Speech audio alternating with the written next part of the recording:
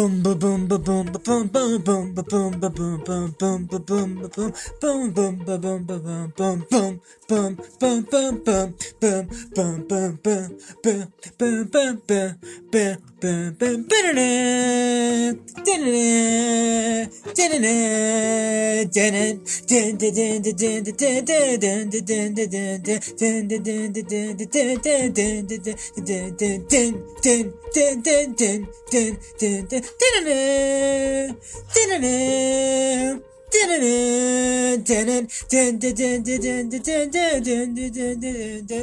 Hey, this is Millennial Man Motions Entertainment. Today is Sunday, May 10th, 2020. Today was the day I was originally supposed to go with my mom on an airplane to Central Europe, but that is being postponed till sometime in 2021. Instead, I will give you now my review and retrospective on the 20th anniversary review and retrospective of Mission Impossible 2. Here we go. I remember going to see this movie with my dad back in 2000. I will always really like the Latin music / Latin dancing that is shown and heard during the scene that is supposed to take place in Spain, even though they never really filmed in Spain.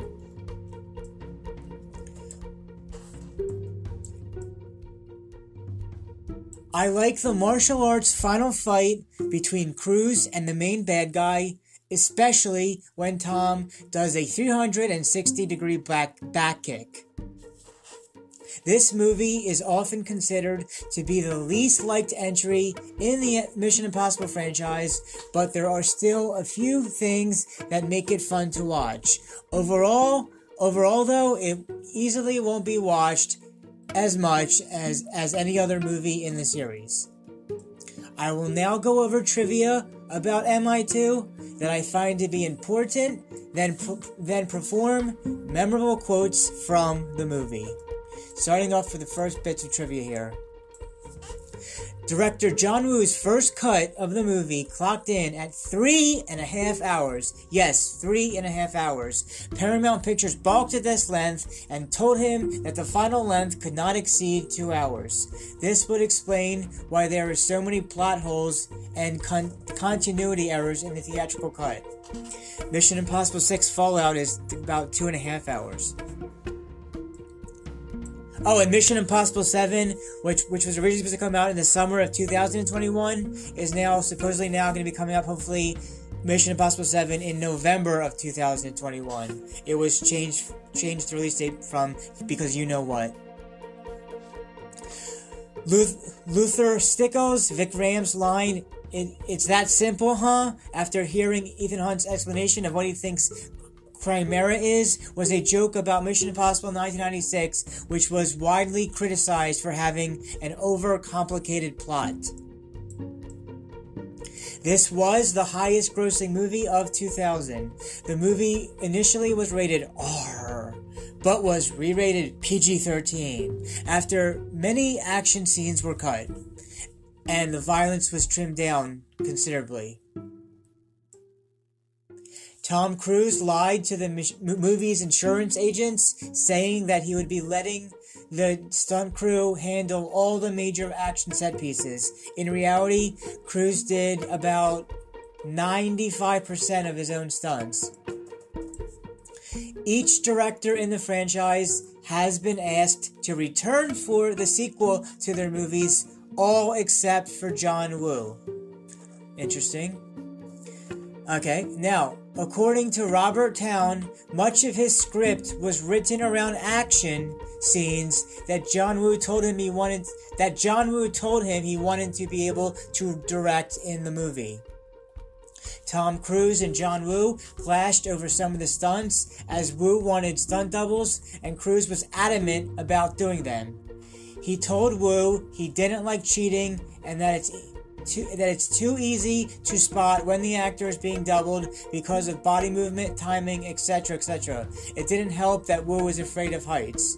Woo admired Cruise's courage. Because of his huge back-end deals, Tom Cruise was forced to pay for the production overruns out of his own pocket. Tom Cruise rode the motorcycle through the fire without the use of flame protection gear or gel. Mission Commander Swanbeck, Sir Anthony Hopkins, becomes the first person in any Mission Impossible episode or movie to actually use the phrase Mission Impossible. With his percentage deal on profits, royalties, and merchandise, it is said that Tom Cruise was paid the unprecedented sum of $75 million for his work on this movie. The car chase between Ethan, Tom Cruise, and Naya, Thandie Newton, was influenced by a car chase in another spy movie, GoldenEye, 1995, where James Bond raced Xenia Onatopp across the French countryside. Tom Cruise personally contributed to the scene in which Ethan and Naya catch each other's eyes across the room from each other through the flamenco dance. That's right, that's Latin dance music and dance thing I was talking about earlier, stating that he always wanted to perform a simple boy meets girl sequence. Tom Cruise and John Woo debated multiple countries as the locale for their love story, including Italy, Russia, and Malaysia, but ultimately decided on Spain. Wu admitted that he was crazy about the flamenco dance. Now, I looked for filming locations. It looks like they didn't really film in Spain. Maybe they did, but I don't think they did. But they was definitely filmed in Australia. Moving on. This movie marks the first appearance of Ethan Hunt's Dimitri alias, which he used again in Mission Impossible 4 Ghost Protocol while imprisoned in Moscow. John Woo wanted the movie to have a human element as opposed to being all about action and stunts, and when the script came in with the love triangle, he knew it was what he wanted. As of 2018, this is the only Mission Impossible movie where Ethan Hunt, Tom Cruise, is actually working for the IMF, the Impossible Mission Force, and not on the front working outside the IMF or disavowed. Mission Impossible 1996, Ethan is believed to be a mole and is disavowed. In Mission Impossible 3 2006, Ethan eventually is on the run from the IMF after he's believed to be an enemy. In Mission Impossible 4 Ghost Protocol, the IMF is shut down. In Mission Impossible 5 Rogue Nation, the IMF is disbanded, and Ethan is considered a rogue agent. And in Mission Impossible 6 Fallout, Ethan and his team are chased by the CIA after the agency's assassin Walker turns on them. So the CIA disavows the IMF, suspecting them as traitors and believing the IMF is obsolete. When Ethan Hunt is shot in the leg by Sean Ambrose, that's the main bad guy, and mumbles, it is obvious that it is not Tom Cruise mumbling, but Richard Roxburgh, which was added in post-production, and hints that it is not the real Ethan Hunt, but Hugh Stamp disguised as Ethan Hunt. And that was one of my favorite scenes in the movie. Even when I rewatch it, it's one of my favorite scenes right there to watch about it. Mission Impossible 2 has the same basic plot as Alfred Hitchcock's classic 1946 Notorious. Agent recruits woman in trouble, Ingrid Bergman in Notorious, Thandie Newton in MI2, to get involved with the bad guys with his dangerous weapons, uranium in Notorious, bioweapon in MI2, and it's called, and the virus thing is called Chimera. The agent, Cary Grant in Notorious, Tom Cruise in MI2, falls in love with the woman, and at the end, the bad guys, Claude Rains in Notorious, Duke Ray Scott in MI2, find out about the woman and poison her. Agent rescues the woman at the last minute. However, the villain's faithful right-hand man warning him of the woman being a mole is similar to the plot of North by Northwest 1959, which is also directed by Sir Alfred Hitchcock and also starring Cary Grant. So it is interesting to note that Mission Impossible 2 is the only film out of the 6 where Hunt is always working with the IMF. In the first movie, he is believed to be a mole and is disavowed. In the third one, he is suspected to be an enemy and forced to go on the run. In Ghost Protocol, number 4, the entire IMF goes underground and Hunt becomes a fugitive. In Rogue Nation 5, the IMF is disbanded and Hunt is considered a rogue agent. And in Fallout 6, the CIA are tricked into believing that the MIF to be... And in Fallout, the CIA are tricked into believing the IMF to be the significant and Hunt's on the run again. MI2 stands out, therefore, as the only one where Hunt is on good terms with the people he's working for. With the exception of Ethan Hunt and Luther Stickwell, no other characters who appear in MI2 have appeared in any of the other movies. Despite the movie ending with Hunt and Nia together, Thandie Newton seamlessly vanishes afterward, and Michelle Monaghan, I'm sorry for pronouncing your last name, playing Hunt's love interest in MI3 and becomes his wife. Anthony Hopkins is replaced by Lawrence Fishburne, who in turn was replaced by Tom Wilkinson in Ghost Protocol. And Tom Wilkinson was also in Batman Begins. And Tom Wilkinson was replaced by Alec Baldwin in Mission Impossible 5 Rogue Nation. While the franchise has always characters drop out casually from movie to movie, the most Rent installments have tried to establish some sense of continuity and even brought back actors from the very first movie as well as established ties to original characters. Most notably, Vanessa Kirby's White Widow in Fallout in 6 is the daughter of Max from the first movie, played by Vanessa Redgrave. But the lack of connections in MI2 hint that this was the one mission that no one, not even Mr. Cruz, cares about. And now I will perform some memorable quotes from the movie.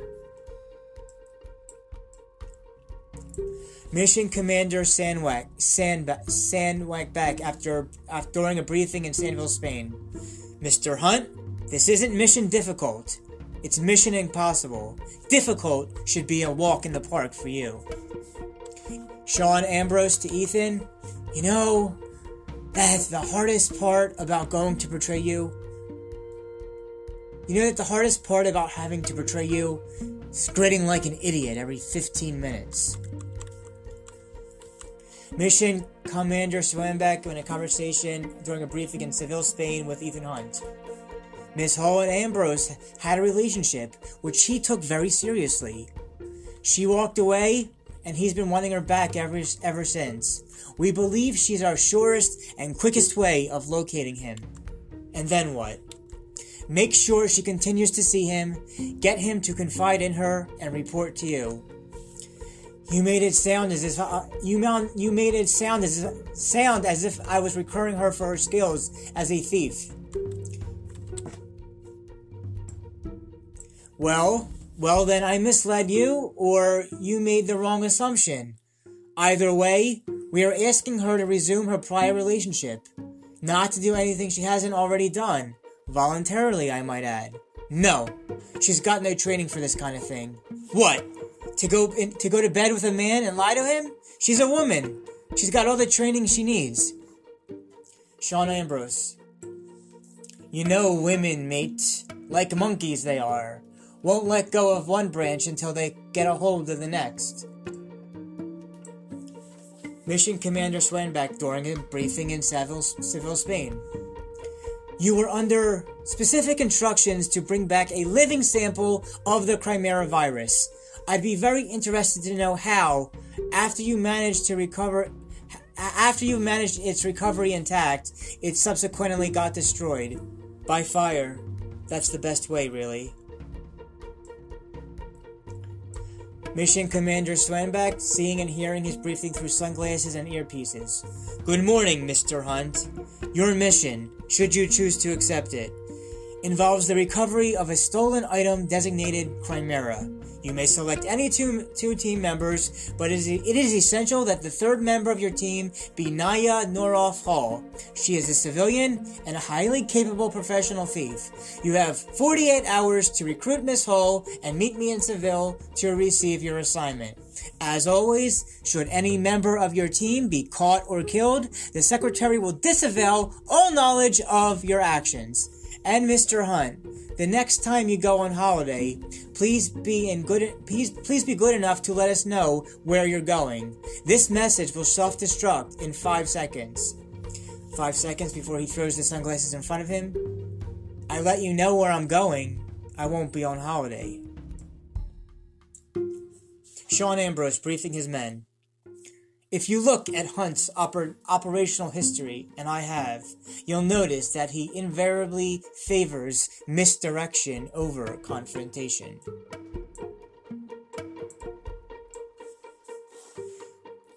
We've got 19 hours and 57 minutes. I'll get Bellafrone into your system by then. Just stay alive. I'm not going to lose you.